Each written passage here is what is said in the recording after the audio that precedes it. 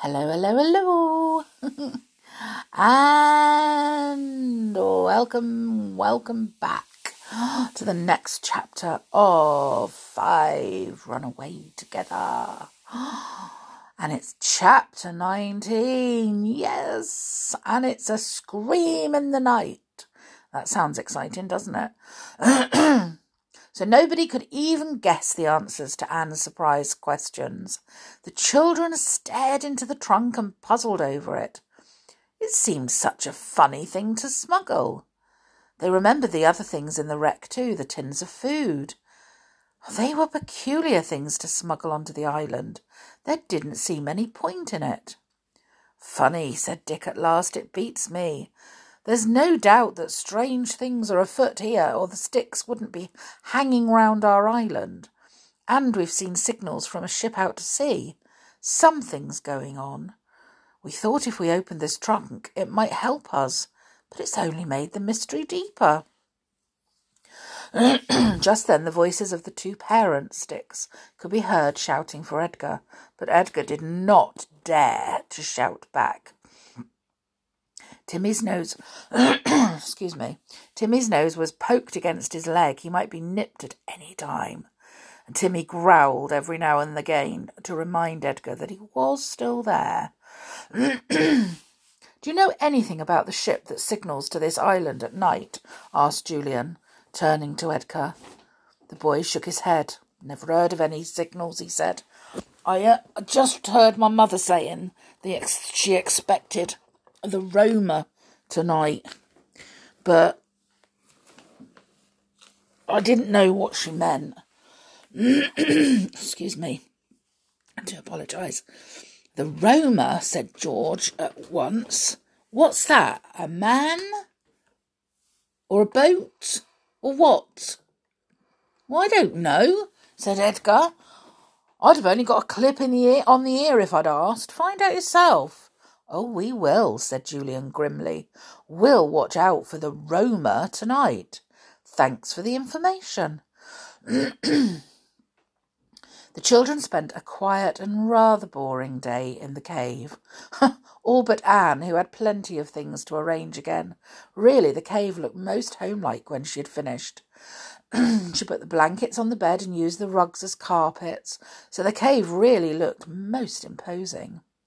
Edgar was not allowed to go out of the cave, and Timothy didn't leave him for a moment. He slept most of the time, complaining that those cows and things had frightened him so much the night before that he'd not been able to sleep a wink. The others discussed their plans in low voices. They decided to keep watch on the cliff top, 2 and 2 together that night. They would wait and see what happened. If the Roma came, they would hurriedly make fresh plans then. The sun sank. The night came up dark over the sea. Edgar snored softly after a very good supper of sardines, corned beef sandwiches, tinned apricots and tinned milk. Anne and Dink went up to keep the first watch. It was about 10:30. At 12:30, Julian and George climbed up the knotted rope and joined the other 2. They had nothing to report. They went down into the cave, got into their comfortable beds and went to sleep. Edgar was snoring away in his corner, Timmy still on guard. Julian and George looked out to sea, watching for any sign of a ship. The moon was up that night, and things were not quite so dark. Suddenly, they heard low voices and saw shadowy figures down by the rocks below. The 2 sticks, whispered Julian. Going to row out to the wreck again, I suppose. There was the splash of oars, and the children saw a boat move out over the water. At the same time, George nudged Julian violently and pointed out to sea. A light was being shown a good way out from a ship that the children could barely see. Then the moon went behind a cloud, and they could see nothing for some time. They watched breathlessly. Was that shadowy ship a good way out, the Roma? Or was the owner of it the Roma? Were the smugglers at work tonight? "There's another boat coming, look," said George. "It must be coming from that ship out to sea. Now the moon has come out again, you can just see it. It's going to the old wreck. It must be a meeting place, I should think." Then, most irritatingly, the moon went behind a cloud again and remained there so long that the children grew impatient. At last it sailed out again and lit up the water. "Oh, both boats are leaving the wreck now," said Julian excitedly. "They've had their meeting and passed over the smuggled goods, I suppose, and now one boat is returning to the ship and the other, the Styx boat, is coming back here with the goods. We'll follow the Styx when they get back and see where they put the goods." After a long time, the Styx boat came to shore again. The children could not see anything, but presently they saw the Styx going back towards the castle. Mr. Stick carried what looked like a huge bundle flung over his shoulder. They could not see if Mrs. Stick carried anything. The Sticks went into the courtyard of the castle and came to the dungeon entrance. "They're taking the smuggled goods down there," whispered Julian to George. The children were now watching from behind a nearby wall. "We'll go back and tell the others and make some more plans. We must somehow or other get those goods ourselves and take them back to the mainland and get in touch with the police." Just then, a scream rang out in the night. It was a high-pitched, terrified scream and frightened the watching children very much. They had no idea where it came from. "Quick, it must be Anne," said Julian, and the two ran as fast as they could to the hole that led down to the cave. They dropped down the rope and Julian looked around the quiet cave anxiously. What had happened to Anne to make her scream like that? But Anne was peacefully asleep on her bed, and so was Dick. Edgar still snored and Timmy watched, his eyes gleaming green. "Funny," said Julian, still startled. "Awfully funny. Who screamed like that? Couldn't possibly have been Anne, because if she'd have screamed in her sleep like that, she would have woken the others." "Well, who screamed then?" said George, feeling rather scared. "Wasn't it weird, Julian? I didn't like it. It was somebody who was awfully frightened. But who could it be?" They woke Dick and Anne and told them about the strange scream. Anne was very startled. Dick was interested to hear that two boats had met at the wreck and that the Sticks had brought back smuggled goods of some sort and taken them down in the dungeons. "We'll get those tomorrow somehow," he said cheerfully. "We'll have good fun." "Why did you think it was me screaming?" asked Anne. "Did you think it was a girl screaming?" "Yes, it sounded like the scream you give when one of us jumps out at you suddenly," said Julian. "It's funny," said Anne. She cuddled down into her bed again, and George got in beside her. "Oh, Anne," said George in disgust, "you've got our bed simply full of those dolls, and that teddy bear is here too. You really are a baby." "No, I'm not," said Anne. "The dolls and the bear are babies.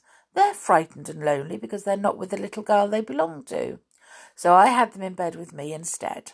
I'm sure the little girl would be glad." "The little girl," said Julian slowly. "We thought we heard a little girl scream tonight. We found a small trunk full of little girls' clothes and a little girl's dolls. What does it all mean?" There was a silence, and then Anne spoke excitedly. "I know! The smuggled goods are a little girl. They've stolen a little girl away, and these are her dolls, and those over there are her clothes that were stolen at the same time for her to dress in and play with. The little girl's here on this island now. You heard her scream tonight when those horrid Sticks carried her down into the dungeons." "Well, I do believe Anne has hit on the right idea," said Julian. "Clever girl, Anne. I think you're right. It isn't smugglers who are using this island. It's kidnappers. What are kidnappers? Asked Anne. People who steal away children or grown-ups and hide them somewhere till a large sum of money is paid out for them, explained Julian. It's called a ransom. Till the ransom is paid, the prisoner is held by the captors. Well, that's what's happened here then, said George. I bet it has. Some poor little rich girl has been stolen away and brought to the wreck by boat from some ship and taken over by those horrible Sticks. Wicked creatures. And we heard the poor little thing scream just as she was taken down underground. Julian, we've got to rescue her. Yes, of course, said Julian. We will, never fear. We'll rescue her tomorrow. Edgar woke up and joined in the conversation suddenly. What are you talking about? He said. Rescue who? Never you mind, said Julian. George nudged him and whispered, all I hope is that Mrs. Stick is feeling as upset about losing her dear Edgar as the mother of the little girl, she said. Well, tomorrow we find the little girl somehow and take her away, said Julian. I expect the Sticks will be on guard, but we'll find a way. I'm tired now, said George, lying down. Let's go to sleep.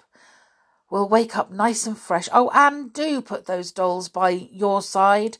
I'm laying on at least 3. Anne took the dolls and the bear and arranged them on her side of the bed. Don't feel lonely, George heard her say. I'll look after you all right till you go back to your own mummy. Sleep tight. Soon they all slept, all but Timothy, who lay with one eye open all night long. There was no need to put anyone on guard while Timmy was there. He was the best guardian they could have. Wowzers. That sounds awful, doesn't it? That sounds much worse than smuggling, kidnapping. Terrible. And the poor little girl must be terrified if she screamed. So I hope they rescue her very, very quickly. Right, tomorrow, we will do chapter 20 and see if there is any signs of being able to rescue that poor little girl.